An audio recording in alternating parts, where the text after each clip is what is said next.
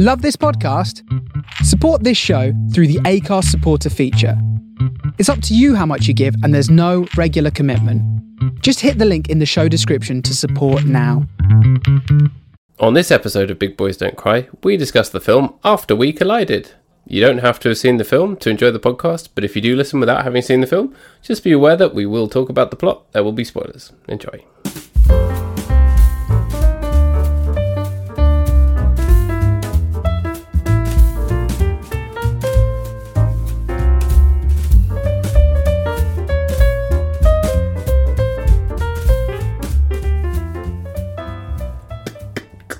Watermelon sugar. Watermelon sugar. There's your song for today. That's Alan Sugar's brother, right? Watermelon Sugar. Yeah. So Watermelon Sugar. He's in the House of Lords. Exactly. Voting for all the wrong things, of course. Of course. I give you pre-warning now that I'm about to pour my sparkling water, just so you don't get the suspicious sound. Here we go. Yeah. Oh, I can't believe you just did that, Paddy. Watermelon Sugar, host of The Apprentice. So, are you referring to the Harry Styles song when you're talking Yes. about Watermelon Sugar? The Harry Styles bop. Yes. Do you agree that it's a bop? It is a bop. I'm quite a fan of Harry Styles' work post that bad band he was in. Bum Direction. One Direction, that's it. Yeah, I couldn't, off the top of my head, I couldn't remember. It escaped me. But I think. Have you seen the television show The Masked Singer? I've watched some of it. Yes. If you recall, the Viking on the most recent season, I don't know if you've seen the most recent season, Saturday nights, ITV, what else are you going to watch in lockdown? But it's something I watch religiously, and there was a Viking who was unmasked last week, and that was one of the songs that he sang while he was in the Viking costume, and it was great. Surely if you're dressed as a Viking, you should only be singing Viking metal. That's what I hoped for, but do you know who it was? A genuine Viking who time travelled. Yeah, because what happens at the end of The Masked Singer is that when it's time for them to become unmasked, the studio audience, in quite a menacing way, along with the host and all of the panel, go, take it off, take it off, take it off. So yeah, what happened was they removed the giant fake Viking head, and inside was a real Viking. A genuine Viking. He was like, I'm just here to cash in on the craze for sea shanties. They should Kids love really, it. they should really combine it with Naked Attraction, shouldn't they? Where That's literally the opposite thing. Where they slowly strip While singing. Until eventually they're naked, but they've got like the Viking mask on at the top. Yeah, exactly. So it's like, can you tell which singer it is by their penis? Yeah, and the celebs would do it, because apparently you get paid a lot of money. Oh, wow, it's good publicity and you get paid. Yeah. So who was the Viking? It was Morten Harket, the lead singer of a-ha. Oh, okay. A lot of them are professional singers, interestingly. Yes, yeah, they are. But it's hard to recognise the voice. And they give you loads of goofy clues and stuff of like the person in their costume frolicking in a wood or something. It's great. It's like Through the Keyhole meets X Factor meets Eurovision. Meets Eurotrip, I thought you were going to say. Meets Eurotrip. Now, what is Through the Keyhole? That's a thing I know of, but I don't actually know Through what the it is. Keyhole was a TV show that was on when we were wee lads. Back in the day, and basically they'd go round a rich person's house, they go round a celebrity's house, and then you had to guess who the owner of the house was. Right, okay. This was some adult nonsense that you watched on TV while I was watching Sonic the Hedgehog cartoons. Well, probably. it was like a game show. It wasn't a serious. They didn't go, who would own a disgusting kitchen like this? Yeah. There was like Gordon Ramsay in the kitchen going, it's rotten! Who is the owner of the rotten tomato? Hashtag Through the Keyhole. Just like, through the keyhole. That's what they should do. They should do like Kitchen Nightmares, but instead of it being like in a restaurant or whatever, Gordon Ramsay just comes into someone's house and shouts at them, and then you have to guess who it is. Turns up at someone's house and is just like, what is this? What are you making? Frozen pizza? You disgust me. Someone who's famous enough that you're going to be like, oh, I would enjoy Gordon Ramsay giving that person a bollocking, but not too famous. So I'm just having a look here, and Spike Milligan was one of the first celebrity homeowners on Through the Or Keyhole. ever. One of the first celebrities to ever own a home. Yeah, before that they were rented. Yeah. Yeah, he also had Rick Wakeman in series 1 as well. Yeah, so they got some good people. When I was 18 and I worked in Marks and Spencer's and I had long hair, one of my co-workers told me I had a Rick Wakeman vibe. I can see that. Yeah, I'll have to dig out a photo, put it in the show notes. I remember the long hair. Our favourite man, Uri Geller, appeared in series 2. Spoon nonce. Went around Uri Geller's house. Of course they did. But that's an obvious one. You go in, there's going to be spoons everywhere. Spoons everywhere. Yeah, pictures of Michael Jackson everywhere. Yeah. Do you reckon Uri Geller cooks frozen pizza? I bet he does. I think he cooks it with his mind because he's a powerful psychic. Yeah. And then how it comes out is like, you know when you microwave something, but the like turny bowl bit hasn't turned properly?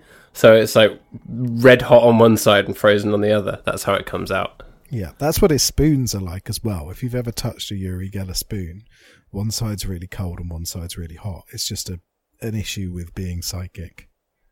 I hope I never touch one of Uri Geller's spoons. Anyway, right, so... Just like I hope I never have to see another film in this franchise again, but I know that I will, because they've already filmed films 3 and 4 back to back, which, as you know from the history of other films where they've done that, is usually a good move. But in this case, I find it hard to believe.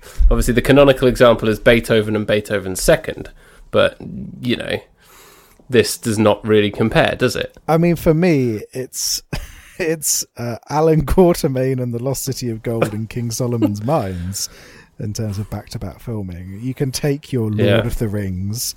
They could only get the mines for a certain period of time. It's all about King Solomon's Mines, followed by Alan Quatermain and the Lost City of Gold. Which Did they shoot the Lord of the Rings ones back to back? I think so, yeah. Because all three of them? Yeah, because they were released year after year, weren't they? Right, yes. So I think they filmed all of it and then released it. That's good. Which is good and actually planned, unlike when they were doing things like the Harry Potter movies or what's the Death Island? Children Death Island. Children Death Island? Yeah, Children Death Island. They go to an island, they I kill each other and fall in love. Richard Linklater's Children's Death Island that he Richard, shot over 12 years. He just put children on an island and killed them. Yeah. It's the most artistic snuff movie ever made. He let them grow up and then he killed them. Yeah. You mean the Hunger Games? Hunger Games, that's it. Children Death Island is a much better name. Whereas obviously those two, they were both like, how can we squeeze some more cash out of this franchise? I know, let's split a book into 2 films that definitely doesn't need to be 2 films. So annoying that Harry Potter did that and then all the other franchises copied it as well. So Twilight did it, so we had to watch 5 of them, however many there were. Hunger Games did it and made Mockingjay Part 1 was just about okay, and then Mockingjay Part 2 was absolutely abysmal. The other issue is that all of these movies, the final book, therefore the final 2 films, get away from everything that makes the original idea successful. So Harry Potter, the final 2 films spend no time in the school apart from the lackluster shootout at the end amongst the ruins of Hogwarts. Yeah, although I do like the first of the 2 Deathly Hallows films ends with a really creepy scene of Voldemort opening up Dumbledore's grave and like floating down onto his body like he's about to have sex with it. That is a very good and very creepy scene to end that film on. I mean, should have had sex with him if you want to impress me, Harry Potter series. Yeah, Voldemort. Come on. You fucking loser, Voldemort, you cuck. Have sex with dead Dumbledore, you absolute shit. But yeah, then Children Death Island Part 1 and 2. There's no Children Death Island. It's like a little Revolutionary War film, the second one. Yeah. What rubbish is that? Which should be exciting, but instead it's about Team Peter or Team Gale, which is just so stupid. Team Hemsworth or Team Shortman. It's all of that happening against the backdrop of a massive military insurrection that is pushed so far into the background that you're barely aware that it's happening, even though there are explosions every 10 seconds. Yeah. And then I will give Twilight a pass because you get some excellent Sheen content.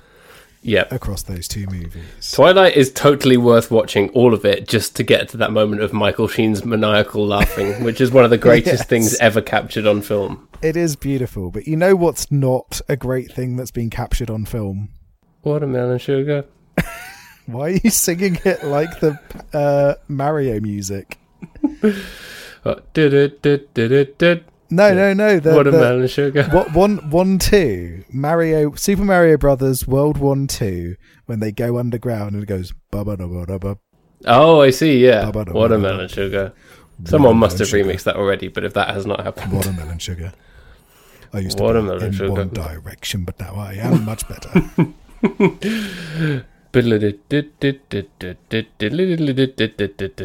So Harry Styles.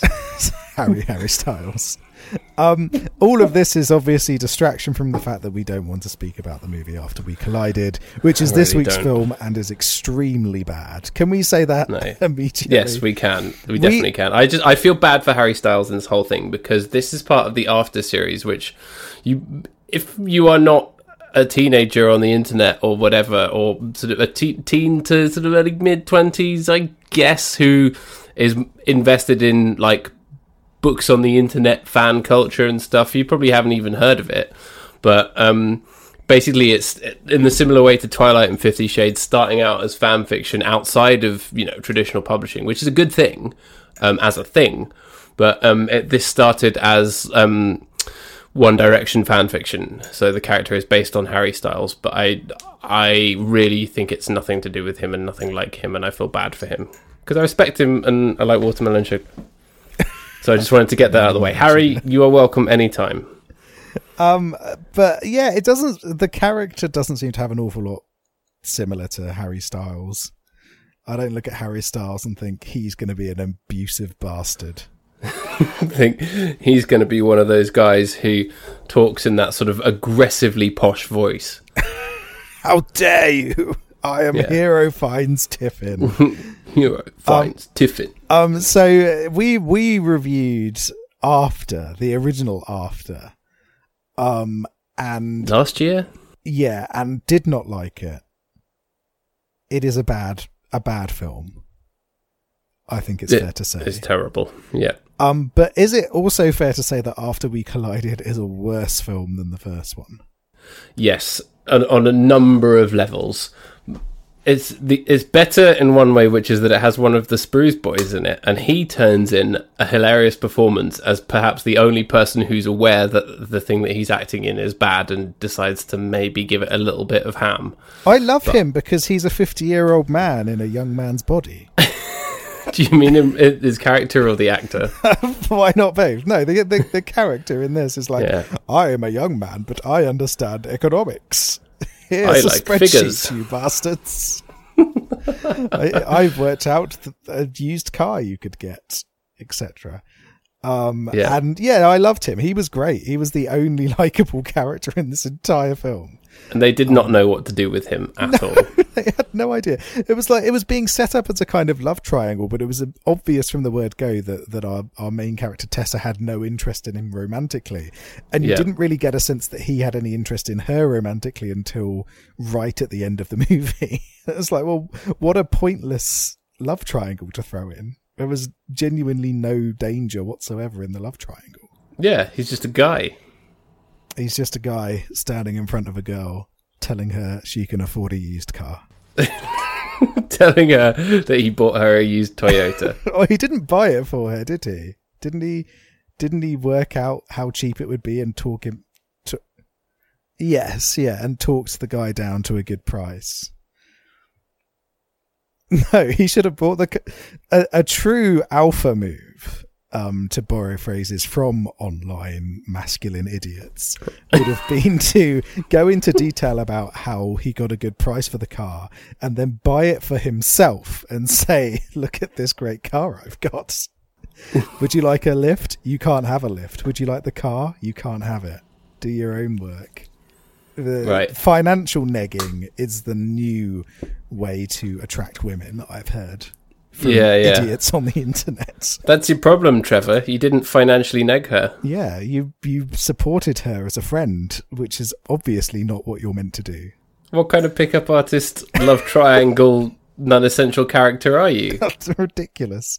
But yeah, no, I loved him. He was brilliant. He was the only likeable character in the entire film, apart from the bow tie wearing, swearing child with trains.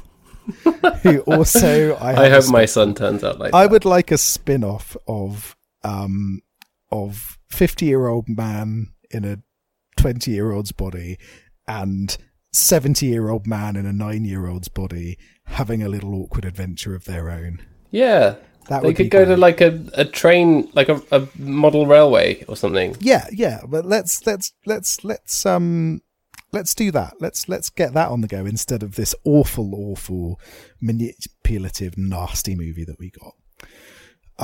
And you know it's bad because the movie opens basically. Well, it opens with a shit voiceover from our boy. What's his name? Dick Turpin. Dick Turpin. What's the character's name? Yeah, Dick Turpin, the famous English highwayman.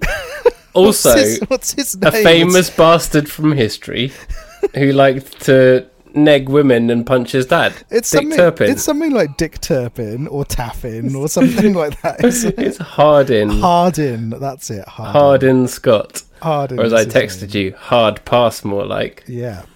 So Dick Turpin is here, and he does a terrible voiceover about it, basically ripping off the beginning of 500 Days of Summer, where they go, this isn't a love movie, but here it's like, you think you've heard this story before, but it's not, it's our story. You think you've heard this story before, but you haven't. And thank you, I'm Vinnie somehow Jones. like trying to be a cockney, but I'm also aggressively posh at the same time. The fabled Poshney. Yeah. But yeah, so then it's very bold in the of them to first do film that. when he said, I don't date. And you think, oh, I wonder if they're actually going to do something interesting here. Of course they don't. And instead, the next scene is him being abusive to a homeless person. Yeah. His Dick Turpin just being really violent, like, towards a homeless person. And spoiler alert for the end of the movie, this homeless person comes back at the end and it's Tessa's dad. Oh, that was the same homeless guy. Yeah, the same homeless See, by the guy. time we got to that, the movie was so forgettable that I'd totally forgotten that happened. So this homeless guy at the beginning, he goes up to Dick Turpin and he says, I'm looking for someone. Money. Can you... He does it. He says, can you help me? I'm looking for someone. And Dick Turpin goes, fuck you, poor person. I don't care about you. I'm fucking rich and I've got shit tattoos and I do not give a fuck. And I'm going to go and get some more shit tattoos as well. Yeah. Fuck. Because they say the word fuck an awful lot in this movie, don't they? Yeah, this is Every other basically word just is like fuck. a sequel. How can we make this a bit edgy? Have a lot of people shouting fuck all the time. Yeah, additional horn section and lots of the use of the word fuck. Yeah, fucks and fucking. So yeah, fuck you, movie, for starting with our protagonist being horrible to a homeless person. That's not good. But then it kind of falls into a lot of the same traps as the Twilight sequels, which is interesting because that's another series that started as fan fiction and then became its own thing. So the immediate So does that mean our Spruce Boy is the Wolf Boys of this film? So he's the Wolf Boys, ergo we stan. Yeah. But we stand as Spruce. I don't even know if he's the one that's in Riverdale or not, and I feel bad about that. No, I think isn't it Cole who's in Riverdale? I think so, yeah. I think. But then... So this was Dylan. Yes, yeah. Right. Okay. But did you notice that she's got a bullshit publishing job? Yeah, of course I have, because writers can't think of anything else apart from publishing. This is the thing about writing a book. If your character needs to get a job, it's going to be something to do with publishing, right? And it's literally exactly the same as like 50 Shades. And it's just as unrealistic as 50 Shades, I think it's fair to say. Yeah. Where even the interns do get trained a little bit more than like your job is to read manuscripts and literally sat and also intern had her own office for one thing, which doesn't fucking happen. Well, to tell you the truth, no one in the publishing industry has their own office anymore. No, it's all open plan. The publishing industry is fully bought into open plan.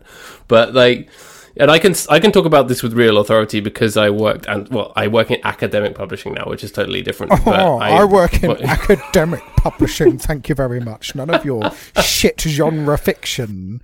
I like my publishing like I like my biscuits, dry and pedantic. Yeah, a rich tea. Fucking rich tea, motherfucker. I fucking hate rich teas. Rich teas are a very bad biscuit. I'll eat a rich tea if it's there, but it's definitely pretty low on my list of biscuits to eat. Yeah. Have you eaten the new digestives they have out? They're like a special digestive, and they're a blood orange digestive. So it's a really powerful, lovely orange flavour with a digestive biscuit and caramel. And it's like, It's so good.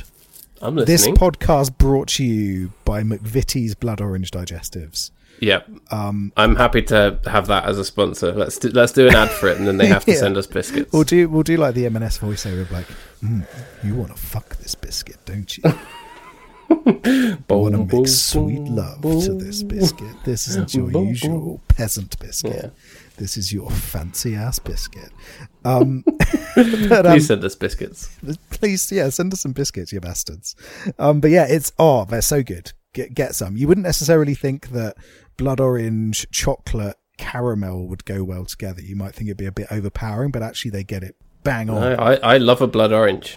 Can't argue with blood orange. It's a very nice flavour. But they get the balance bang on right. So the blood orange is sweet enough, the caramel's rich enough, the chocolate's like soft enough. And then you've got the biscuit that sort of brings it all together and adds almost that kind of slightly savoury element to it. It's so well done. Well done, McVitie's, for your excellent biscuits. Those biscuits, infinitely better than this movie. But how did we get onto biscuits? Something to do with publishing and biscuits. The publishing industry eats a lot of biscuits, and I can say this with authority. It's true. So I've worked in publishing for all of my career since leaving university, pretty much. So I can talk about this with authority. And it's not as bad as in 50 Shades of Grey, where she like walks up to someone and says, "Make the font bigger," which is one of the most bullshit things ever committed to film. But this is just like, no intern is going to read, like, they're also like, make out that everyone in publishing reads 3 books a day. And actually, some people in publishing don't read that fast. And it's fine. Speed of reading is not an indicator of your ability to do things with books. You know, this is just like the hoariest cliches that you can find about publishing. But of course, the CEO person is like a rich Elon Musk type. Yeah, and it's great. Bob Vance from Vance Refrigeration. So day one, she has to read 5 books or something like. Oh no, she reads 3 books in one day. She has to read 5 a week. And then day 2, she gets taken away to a big nightclub and a schmoozing event to get more financial backing for their company. Yeah, and they succeed because she gets drunk with the guy. And so it was all nonsense, but I was still sort of like, okay, I can get on board with this. I'd kind of enjoy. The only accurate part is the publishers love to drink. That part is true, and that everyone is hungover on the first day of a publishing conference. But why didn't they show that part? That's also something. I used to go to the Frankfurt Book Fair every year. It's like, why didn't they show that of them just being hungover and having to go to a boring lecture on whatever it is? But at this point, Paddy, in the film, can I admit something to you? Of course, I was involved in this. I was like, okay, she's fucked off dick bag. She is off in a fantasy publishing job that doesn't exist. And I was like, yeah, this has literally nothing to do with the first movie, and it's all the better for it. Yep.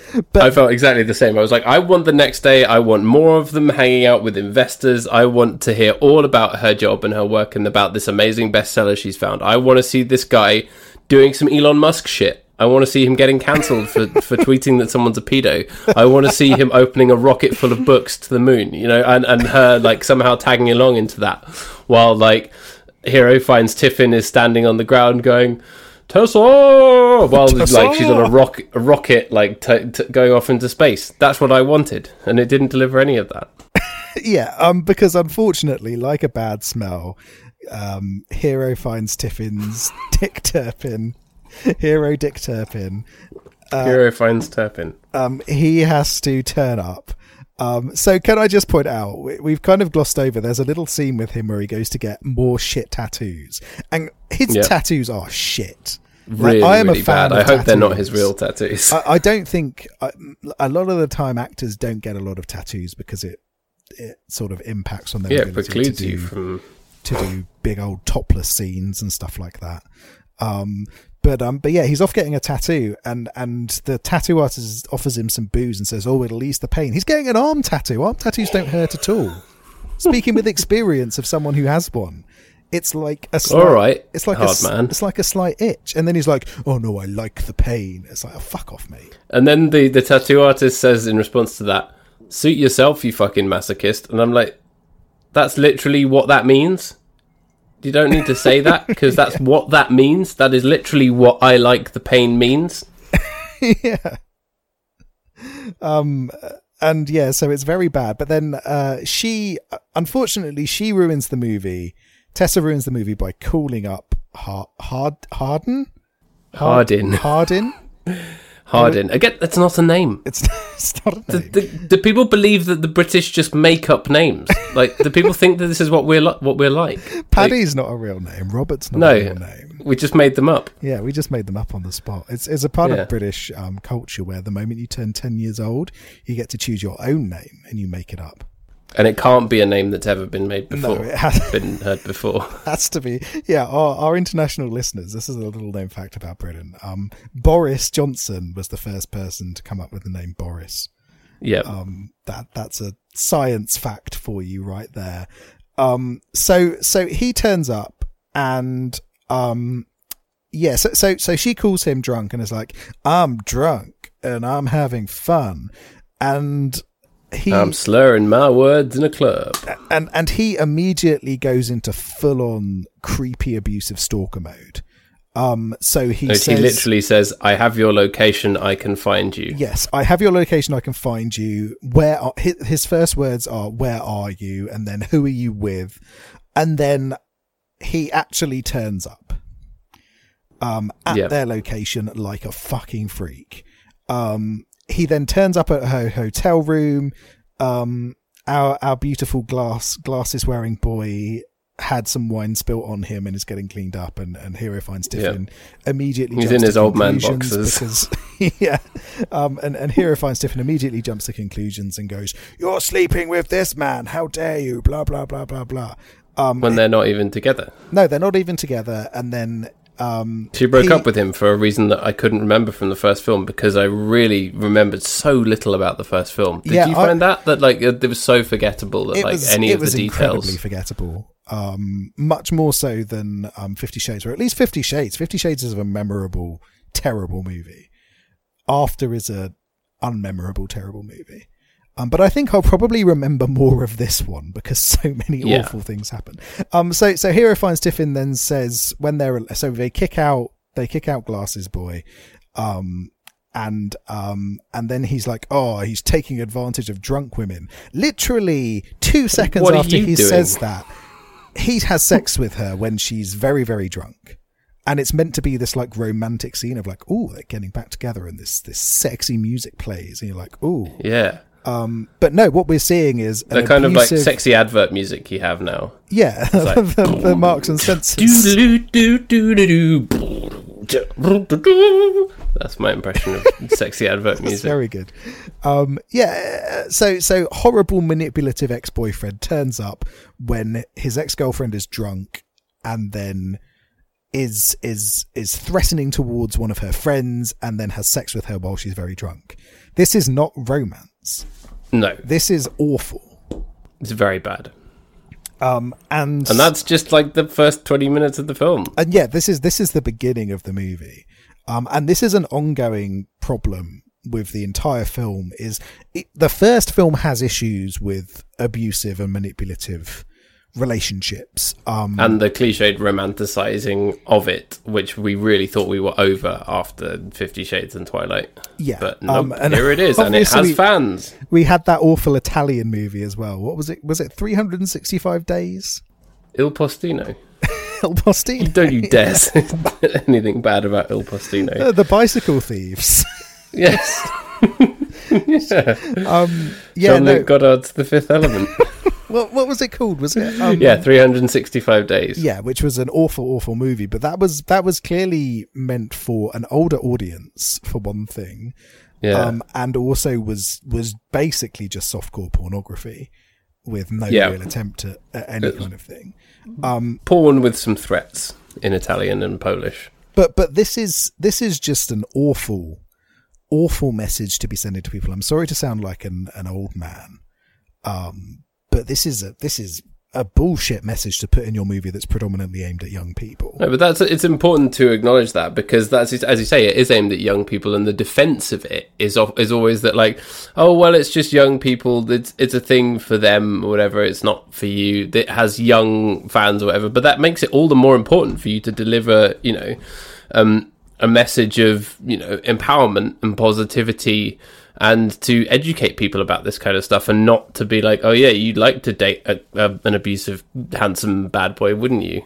Which is just like an old cliche. And I don't know why people still fall for it, young people. And I think as well, like, people talk about it being like escapism as well, so it's like you wouldn't act that way in real life, but I still think that's not a good defense, really. No, and I just think like there's much better stuff out there for young people, and it also, I think that's talking down to young people as well, because it's saying that, like, oh, they'll watch any old shit, when actually, like, young people, even if as like a homogenous group, is sort of anyone from sort of teenage years upwards, they're capable of dealing with much more complex themes and stuff than people give them credit for. They could watch any film and get some enjoyment out of it. So yeah, it's dumbing down, it's talking down, it's punching down, isn't it? Yeah, and I think it goes beyond that as well, where this isn't just this guy's a bad boy, oh, you'll accept that. And people say about people acting differently in real life to how they would in this film, but actually the patterns of behaviour here from Hardin are exactly like that of people who are manipulative in relationships anyway, but done so in this romanticized way. And it's not just he's a bad boy. The kernel of his story isn't that he's a hard man, isn't that he's a bad boy. It's that he is a bad boy with a heart of gold. He's an awful human being, but he writes poetry, yeah. And if someone's artistic, surely they can't be a manipulative or bad person. And this is something that we really need to combat. And a lot of this movie is based around this idea that, oh, well, he witnessed some bad things in his past and he still has nightmares. But people can still hurt people. His dad was abusive, so it's fine that he's that way. Yeah. Just because something traumatic has happened to someone and it's having an impact on their life, that doesn't justify them doing awful things to other people. And equally, it doesn't mean that they won't do those awful things to other people as well. And I think, we're recording this episode just a couple of days after the announcements about Marilyn Manson. And so Christ. I really think that we need to rethink whether that idea of artistic, emotional, abusive people being romanticized in film, because it's fucking bullshit. Yeah, it is fucking bullshit. And abuse doesn't just come from a man in a dirty trench coat or a thick-necked, muscle-bound scumbag in a club. It comes from people that you trust. It comes from people that you know well. And Marilyn Manson is proof of that, where a lot of people saw him as this kind of articulate shock musician, who you wouldn't necessarily think of as being an abusive manipulator. Equally, you've got the Johnny Depp and Amber Heard relationship, which has had abuse on both sides. But you look at the way that the people reacted to that news about Johnny Depp, and you think, oh, he was Edward Scissorhands, he was Captain Jack Sparrow, he couldn't do those kind of things. Yeah. And just because of someone's interest, just because of someone's passions, just because of how someone portrays themselves on the outside as an artistic or flamboyant or emotional individual, that does not excuse their abusive actions, and it does not mean that they will not use those abusive actions. And we both know people who have been, part of artistic circles who've treated partners like shit. Yeah, for sure. It happens, and I think all the everyone time. probably does. That's the thing. Even if you don't know that it's happening, you know someone this is happening to, probably. And this kind of popular culture, unfortunately is a contributor to that. It helps to perpetuate those kind of behaviours, doesn't it? Yeah, exactly. And I think, you shouldn't romanticize this kind of behavior at all. And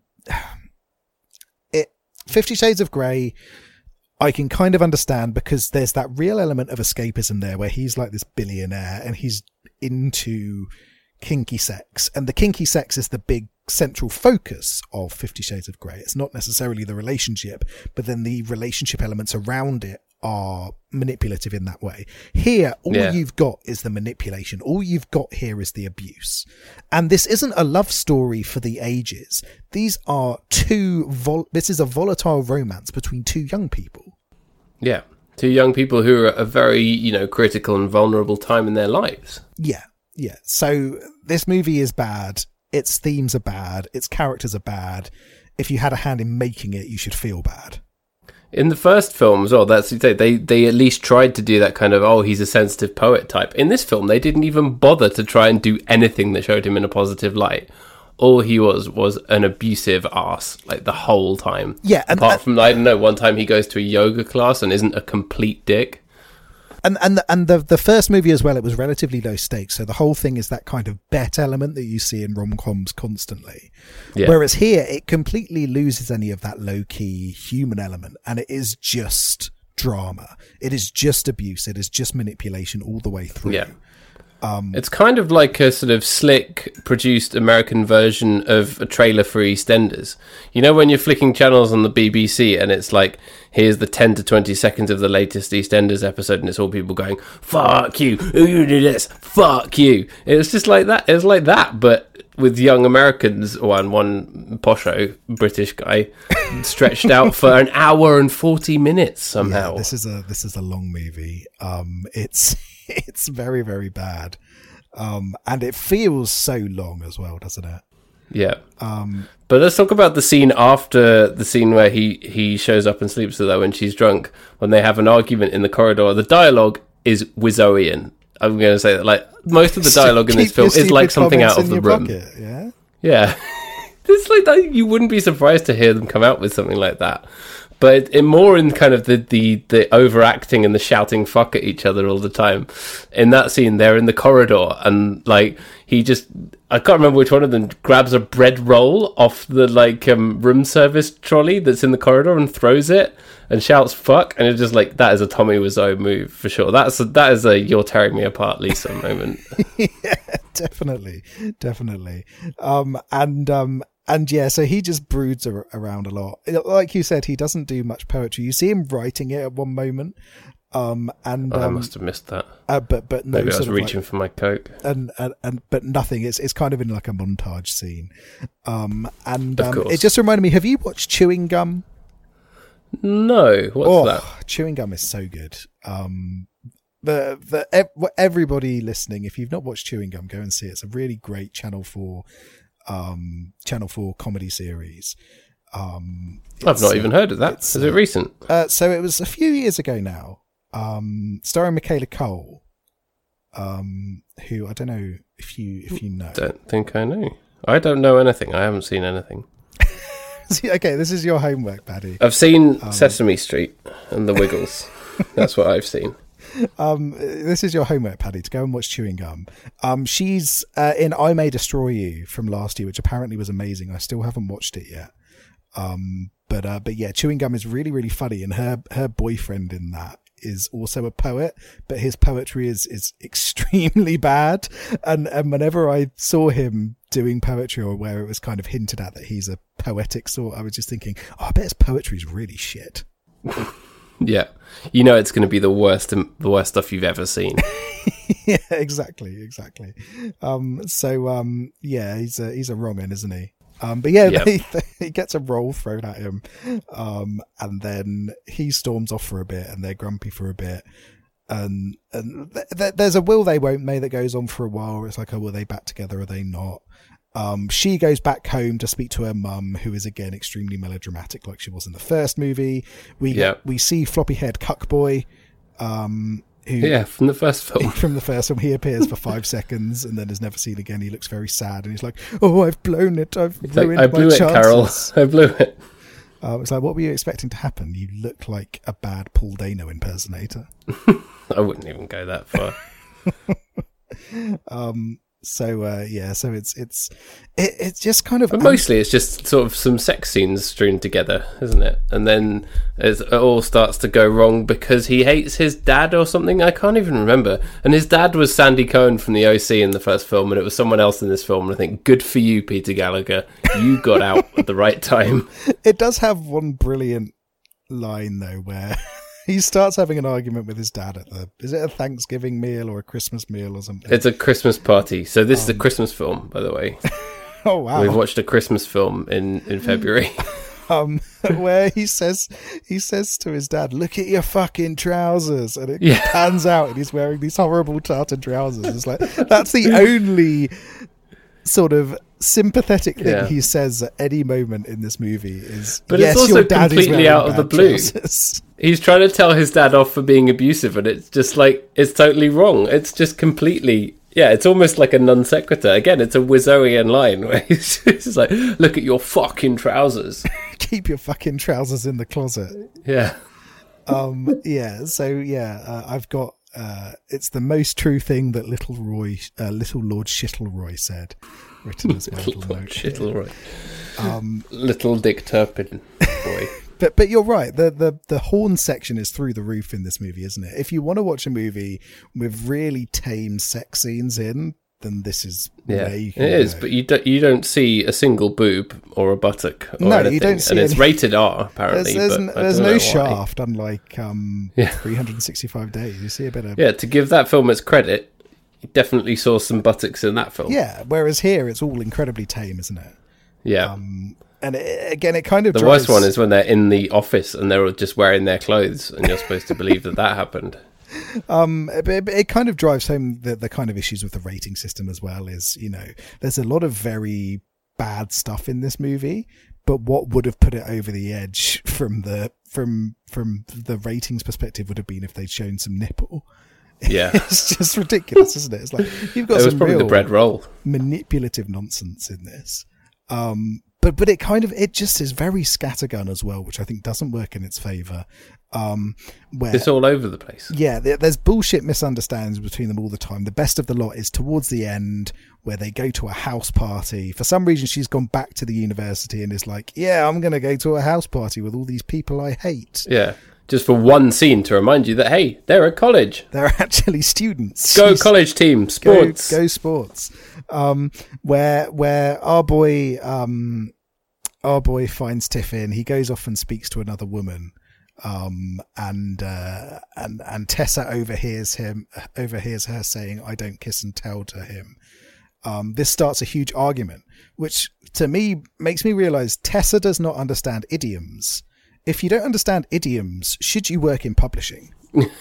Yeah. Are you then therefore capable of finding the next bestseller and reading 3 books in a night? She doesn't understand metaphor. She's Probably there reading. not. She's there reading Moby Dick, thinking, "Fuck, man, that's a huge whale. Jesus Christ." Yeah. Yes, man, I will call you Ishmael. I can't believe what they did to those animals in Animal Farm. Yeah. 4 legs really were bad, huh? So and that scene also has the greatest moment of consecutive fucks in the movie. And there's a lot of consecutive fucks. They say the word fuck an awful lot. Even more so than we're doing in this episode. And we swear a fair bit. Which is a lot. We swear a fair bit. This is one of our swearier episodes, partly because we're quoting this movie, where between the two of them, between Tessa and Hardin, they go, "Fuck this, fuck you, fuck off." And those are all said immediately after one another. But in my mind, I was thinking this should just be directed to the characters in this movie and those responsible for putting this piece of shit out there, surely. Maybe that was a message to themselves and to the wider creative team behind this. Yeah, he was channeling all of that, I reckon. Yeah, fuck this movie, fuck you directors and cast, fuck off anyone involved in putting it together. I know that people, like, anecdotally, I've heard that one or two people don't like the swearing on this show. Oh. But, there's only one response to that, isn't there? I'm extremely sorry, old sport. No, fuck off. I'm sorry, but yeah, we swear, but it's what we do, and it's a sign of passion. And yeah, I'm sorry if you don't. We care like about it. Films. Maybe we should bleep it, do a clean version, and do Jesus Christ, editing this already takes up too much of my week. Yeah, I'm sure that won't add any time to it. Yeah, no, I'm afraid you're probably just going to have to live with it. We swear. Or we could replace it with some funny noises, like a horn going. a duck's quack. Yeah. Yeah. No, it's just deal with it. I'm sorry, we're adults. If you're listening to this, you're probably an adult. Or if you're a kid listening to it, you're a cool kid and you can handle some swears. Yeah. What's up, you cool baby? Yeah. Does Eric listen? Yeah, he does.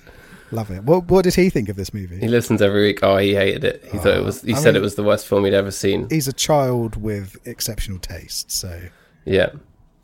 He said he was very upset that he had to watch it when he would much rather have been watching dinosaurs.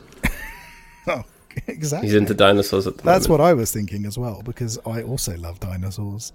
And you know why? Because I played him the goofy "Walk the Dinosaur" song from the Super Mario Brothers film. And he loved it. George Clinton. Yeah. Oh, I love that. I love that song so much. Unfortunately, there's no dinosaurs and no George Clinton in this movie. What we do have, though, is the most tame use of a car crash I think I've ever seen in a movie. Yeah, I looked away from the screen because I was cooking an egg during the car crash. So is that a metaphor, Paddy? No, that's genuinely what happened. And then I looked back and I was like, oh, she's been in a car crash. He's running along after the ambulance like a totally normal person. Yeah, so to bring you up to speed, his phone had run out of battery. They'd done the big old fight at the party, and she was trying to get hold of him saying, call me, we need to speak to each other, blah, blah, blah. He's in the car with a friend, using the charger, and sees all her messages and tries to call her.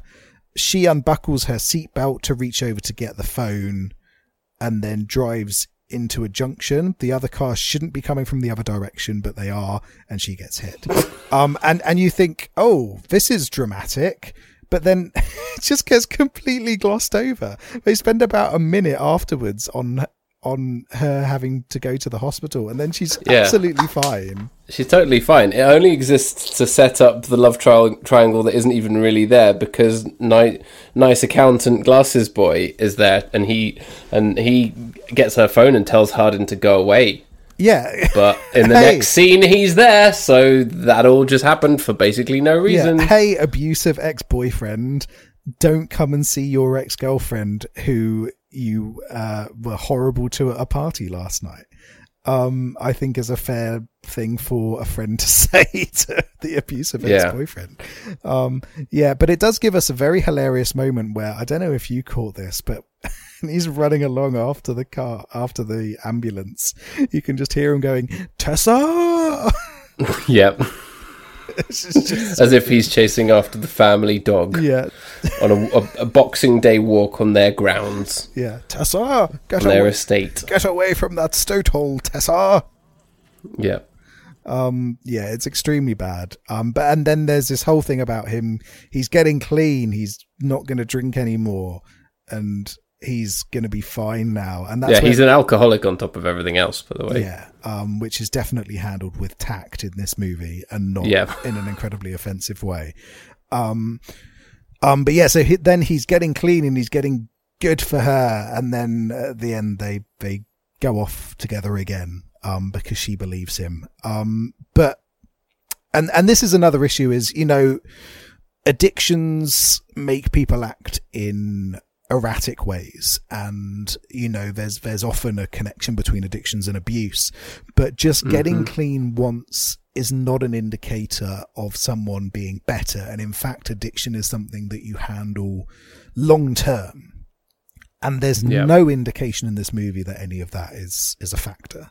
It's a complex thing, and I think if you're going to have it in a film, you have to really explore it and give it time and space and grace, and this film has none of those things. It's literally just there to make him look like a bad boy. It's there, it only exists so that he can get clean, so that the film can give you a reason to think that he's okay, right? Yeah, it's cynical. Exactly. It's a very utterly cynical. It's a very poor use of a very dangerous and complex thing in real life. And I hate it all the more for its inclusion here.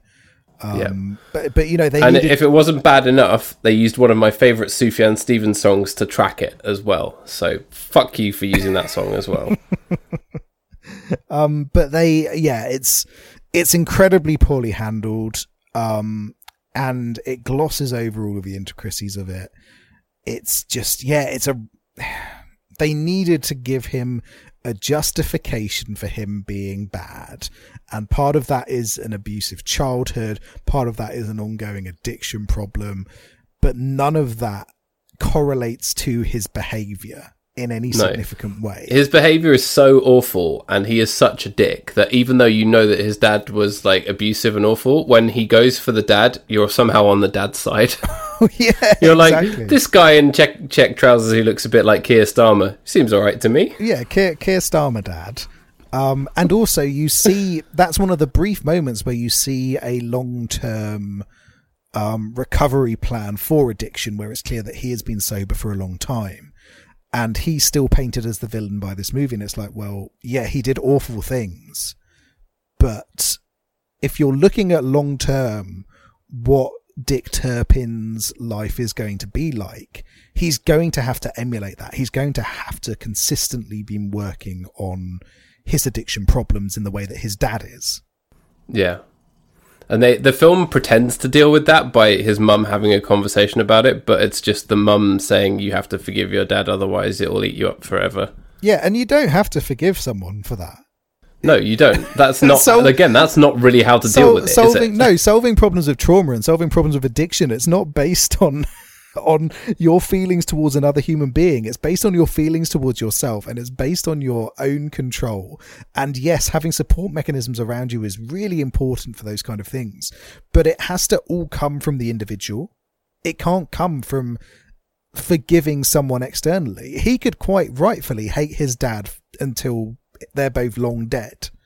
That doesn't have any factor in the addiction or the abuse that he suffered, and this movie just tries to wrap all of those wrong, antiquated cliches up in this abuse romance story and just fucks it every single time. Yeah, I agree with all of that. So yeah, very fuck bad. This movie. It's and also, awful. Is a British character even British if they don't say the word wanker? You wanker. Can you imagine? He's a wanker, Mum. You can't date Mike. He's a wanker. He's a wanker. He's a wanker. He's a wanker. Yeah. Or if a posh British woman doesn't say Lou within the first 10 seconds of her scene. Like, fucking come on. Yes, we say Lou. Hilarious. Oh, it's just fucking shit, isn't it? It's bullshit. Bullshit movie. Bullshit people. Very bad. And also, he can't even ice skate. What a dick. Well, I've never ice skated in my life. Well, I'm sure you do a better job than he does in this film, because he's rubbish at it. So, can I say something? Of course you can. Fuck Hero Finds Tiffin. Yeah. I really want to give him the benefit of the doubt. I haven't seen him in anything other than these films, but in these films, I cannot stand him. Oh no, his acting is absolutely terrible. You have seen him as Tom Riddle in Harry Potter and the Half-Blood Prince. Oh yeah, for like half a scene. When I thought he's very, very good as a creepy 11-year-old Tom Riddle. I'll give him that. He's I think I mentioned he's in the TV series Safe. I've not seen that. Which is like it's a very silly mystery about someone whose daughter's gone missing and someone's died at a house party, and Hero Finds Tiffin is one of the other kids at this kid's school, and he's insufferable in that as well. So he's not got a good track record with me. Does he shout "fuck" while throwing a bread roll at someone? No, he's not the one who throws a bread roll in this movie. Oh, right, It's, okay. it's Tessa. Tessa. But yeah, so you know what else has he got on his plate? He's got a TV series called Day by Day, a TV series called Cleaning Up, which has Sheridan Smith in it, who I like a lot. Maybe I will give that a go. Maybe Hero Finds Tiffin will be good in that.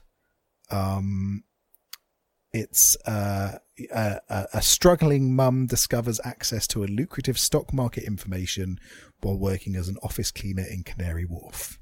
That sounds fun. I'd watch that. Okay, I'm open to that. So Hero Finds Tiffin, that might be your 3 strikes and you're out policy for me, because I didn't like you in Safe. I hate you in these awful movies which have defined your career. You better not fuck up Cleaning Up. You better not fuck up something with Sheridan Smith in, because she is a national fucking treasure. National treasure. And you're not. Well, no, you're listening, Hero. You listen every week. You got nothing better to do. You're learning how to be an abusive dickweed for these terrible films, doing all of your research, and when you get some time off from that, you're listening to this podcast, you're like, oh, I wonder if they will like my latest shit piece. He wishes it was a shit piece. Yeah, this is not a shit piece. This is abhorrent, I think is the right word for it. Yeah. So don't fuck up that. And maybe you're going to be in something good later, but at the moment... He's got time. He's a young guy. He's a young guy. He's also got Tiffin in his name, which is very close to Taffin. Which, you know... Maybe he shouldn't be living here. Which, you know, if you've got just even if it's a misstep, you know. And also Tiffin's quite nice. You a fan of Tiffin? It sounds nice. Don't think I've ever actually eaten Tiffin. Have you not had Tiffin? It's No, it's like, what's a sort of nutty caramel biscuit thing? Yeah, I don't think it's got any caramel or any nuts, actually. It's mainly chocolate. So It's like crumbly biscuits with chocolate and maybe some like other random stuff in. Sometimes they put raisins in, which I'm not too fond of, but other times it's like maybe cherries, or maybe it's kind of like the British version of Rocky Road. Right, okay. Yeah. So yeah, Tiffin's a good thing. Hero Finds Tiffin, on the other hand. Not good. Step your game up, mate. You wank. Yep. Oh, who's a wanker? Sort it out, you wanker. Sort it out, you wank. Yeah, that's the official statement from Big Boys. Yep, we're going to put that on our Twitter, and when people do like an apology image with a quote on an image, we're going to say, "Sort it out, you wanker," in quote marks. Important. Yeah, we'll have one of those YouTube apology thumbnails up, where a YouTuber's been caught being a sexual harasser, and they do that or really saying sad. The N-word online. Yeah, they have a heated gaming moment. Then they put up that sad picture, and they do a little 9-minute long video where they go, "I'm so sorry, I've let you all down," and then like 2 months later they do exactly the same thing again. Yep. So sort it out, you wanker. Sort it out, you wanker. Wanker. Oh, he's a wanker. Can I just go back to the ice skating thing for a moment? Yes, of course. It's like he like keeps falling over when they're ice skating, and then it kind of zooms out, and she's like, "Do you want to get you like a walker?" And there's a woman in the background with like a Zimmer frame on the ice. That's not a thing. They don't have those. You hold the wall if you can't skate. At least no rink that I've ever been to I've ever seen anyone using a fucking Zimmer frame on the ice. Like, that's not real. You're talking bullshit, Paddy. I've been to a lot of ice rinks. Literally, I have searched ice skating walker for adults, and you can buy one from Decathlon UK for £25. Bullshit. Fake news. These are real. This film made it up to try and make Hero Finds Tiffin seem vulnerable. This was its only attempt to make him seem vulnerable, and it stinks. There are fucking photos everywhere, Paddy, of this. You're talking bullshit, I'm afraid. Well, I haven't seen them. I haven't seen them, therefore they do not exist. Yeah. Schrodinger's ice Zimmer frame. Ice Zimmer frame. They do exist. There's loads of photos of them. I personally have never seen them, but like I said, I've never ice skated. I think you'd be like a beautiful swan. Well, it's funny because I used to really like ice hockey and watching NHL when I was a wee kid.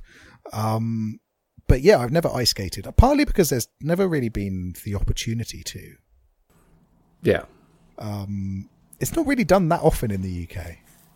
No, it's not. I think I did it partly when I was a kid. We went skiing, which obviously is a thing that the Hero Finds Tiffin types do. But like, Paddy finds Tiffin. Yeah.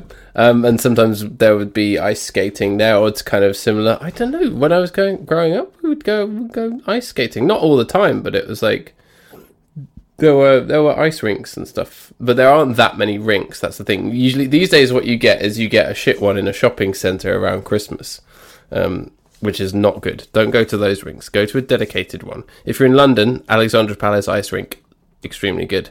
If you're in Surrey, near me, Guildford Spectrum, very good ice rink where I used to go. Not that you can go now because of COVID, but there you go. This podcast brought to you by ice skating. This podcast brought to you by the Guildford Spectrum, the UK's #1 leisure complex. It is. That's a fact. That is a science fact right there for you. Science fact. Now the Guildford Spectrum has to give us money as well. Yeah, we've got has biscuit to send money. Me some we've got Guildford money off Spectrum vouchers. Money. Yeah, we're all over it. All over it. Yeah. So yeah, hated that scene as well. Very, very bad. I hated literally everything in this movie. She slut shames a woman she doesn't like. That's not cool. Yeah. And the only bit I liked was the car crash scene because that was extremely funny. There were some funny Wazorian moments, more so than the first film, that you could take a bit of perverse pleasure in, but it's not enough to get past the fact that this is a terrible film that romanticizes abuse. Yeah, so get fucked, you bastards. That's my review. Cut the rest of this episode entirely, Paddy. Just give me that section. The way the film ends is kind of the perfect demonstration of that, where like he rocks up to the party and takes her away from Trevor, who's being nice, being a nice accountant boy. And then the last line, I think it's the last line before his stupid bullshit monologue that I didn't really listen to. And she says, "You're never going to leave me alone, are you?" And that's supposed to be like the big romantic conclusion. And it's like, the answer to that is yes, and you still go through with it. That's fucking creepy. Yeah, and he gets a big tattoo that basically says, "I'm never going to leave you." And it's like, that's not creepy at all. You're talking about shit tattoos. That's the shittest tattoo I've ever seen. Yeah, it's extremely bad, isn't it? And then, the movie ends with her going, "Dad, Papa, it's really you, Papa." Yeah, her papa turns up on the street as a homeless guy. I'm sure that's going to be like handled really sensitively and is going to be really interesting and complex in the second film, and isn't just going to be some foil to drive them apart so they can get back together again after he's been an abusive ass for another hour and 40 minutes. Yeah, I mean, if they were going to make this realistic about abuse, the whole thing is going to be the dad trying to reconnect with his daughter and then her abusive partner shutting him out and making sure that she never sees anybody apart from him. Yeah.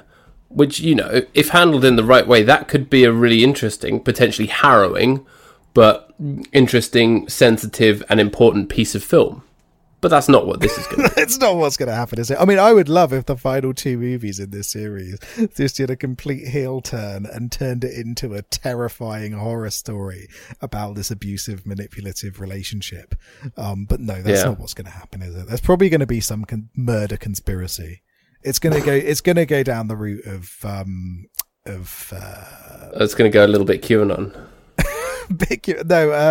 50 Shades. It's gonna go a bit 50 Shades, where you had that whole murder conspiracy and what was it? And stuff. His parents died in a fire or something, and then his stepbrother or someone else who was in the orphanage is trying to kill him, or something like that. His dodgy cousin who grew up poor or whatever. Yeah.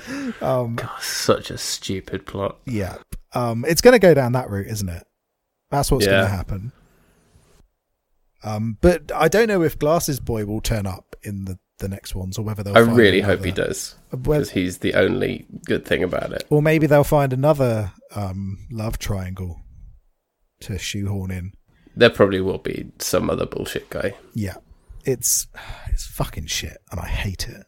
Have you got anything else you'd like to say about this movie? Well, I think the last word and the important thing to say is that if you are a young person listening to this show instead of doing the TikToks, then firstly, thank you. We really appreciate it. But if you like TikToks. This, doing them TikToks. If you like this, if you are a fan of this, you are better than this. I want you to know that you are better than this, and there is better stuff out there for which you can find escapism, for which you can have narratives of, people finding themselves and taking those first steps into romance and having interesting and complicated romantic relationships. There is better stuff out there, and I really want you to go and find it and not to enjoy the romance here because it romanticizes abuse and it's bad. There is better stuff out there. Go through all of the almost 200 podcasts that we've done. There's a lot of great stuff in there, and a lot of the stuff for young people is more goofy, so it's all comedies, like To All the Boys I Loved Before. Even Twilight has a bit of that romanticizing of abuse, obviously, but is better than this. Even something like The Kissing Booth or Dumpling. I looked back over the list of of the films that we watched, and I was like, so good. And it's like there's fun romance in that. It's like there is much better stuff out there. You do not need this. You can do better.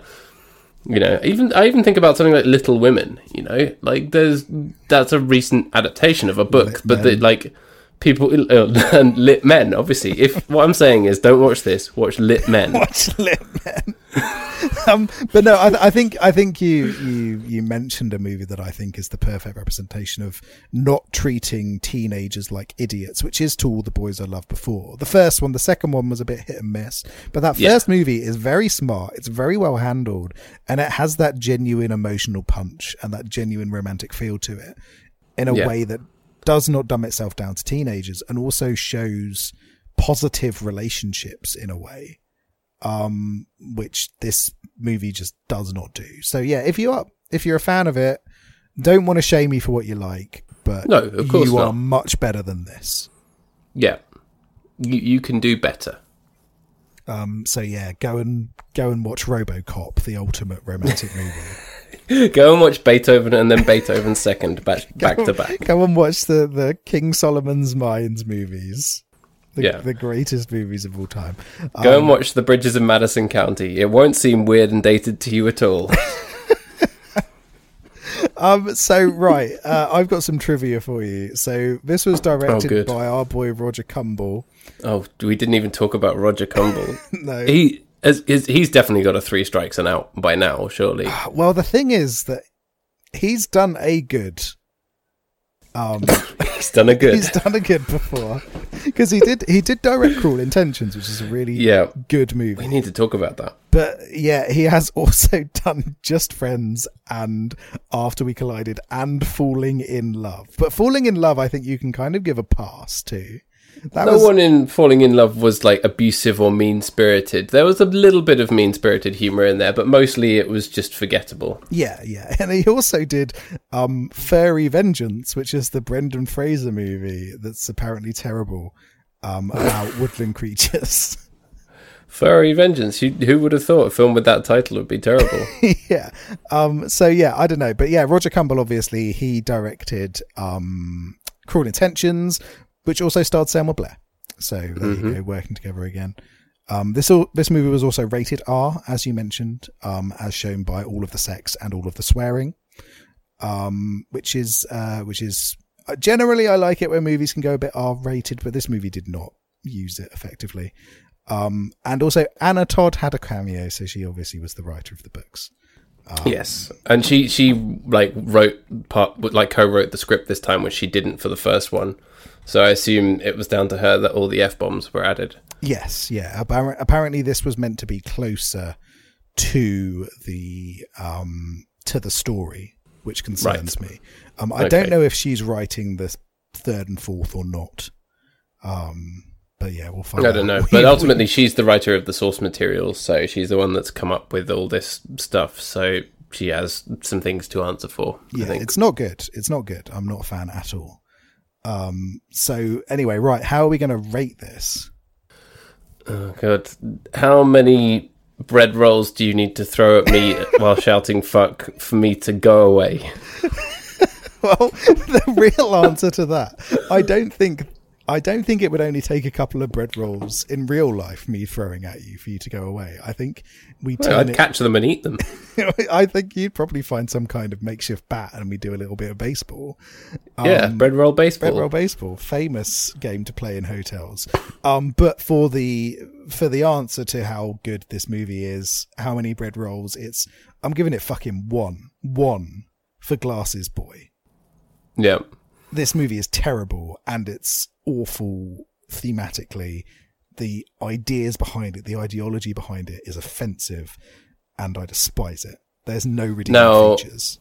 Is this worse than Just Friends? Because to make the scores relative, we need to do that. Okay, in that case, I'm also giving it a 1, which means it is now our lowest scoring film of all time. Yeah, though Just Friends is still probably the meanest movie that we've watched. But Just Friends had moments. This has nothing. This is a void filled with abuse. Yeah. So get fucked. To quote this movie, fuck you, fuck off, fuck this. Yep. All the F-bombs. Yeah. So yeah, get out. So what have we got next? Give me some good news, Paddy. Give me some. Well, we had a request for a film that I've been wanting to see for a while, which is from a couple of years ago, which is Sorry to Bother You. Excellent. Yes. I have watched this very recently, actually. You have? Oh, yeah. Good. There's something that's been on my list for a while. I just hadn't got around to it. So thanks to my dad for requesting that one. Yeah, I hope you enjoy it. Oh, it's got Terry Crews in it. It's got to be good. It is. It's. I'm a big fan. So I'm excited to talk about that. Brilliant. I'm sure it'll be better than After We Collided. Yes, it definitely is. Spoiler alert. Not that that's hard. Oh dear. Oh, well, we love what we do, nonetheless. Sometimes we have to have a sweary episode like that, but we really, really hope you enjoyed the show. And rest assured that we do talk about good films as well as, shit pieces and everything in between. If you haven't listened to many episodes.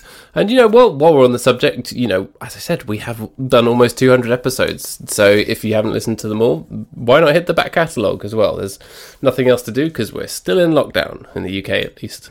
Yeah, it's good listening for when you're bored at work. Chuck on one of our episodes, listen to our soothing voices, and, listen to our soothing voices telling you to sort it out, you wanker! Sort it out, you wanker. And remember to buy McVitie's Blood Orange digestives and go and visit the Guildford Spectrum. Spectrum, that's right. Guildford Spectrum. Yeah. I am a big fan of the Guildford Spectrum, as you can tell. Yep, you go there to skate all the time. Yeah, that is what I do. All right, and please remember to rate, comment, and subscribe. Leaving us ratings and reviews and stuff is always very, very helpful. It helps people to find the show, especially as I can't be asked to promote it on social media anymore because I hate social media. So, please do some of that. And thank you for listening. We really, really do appreciate it, and we love you.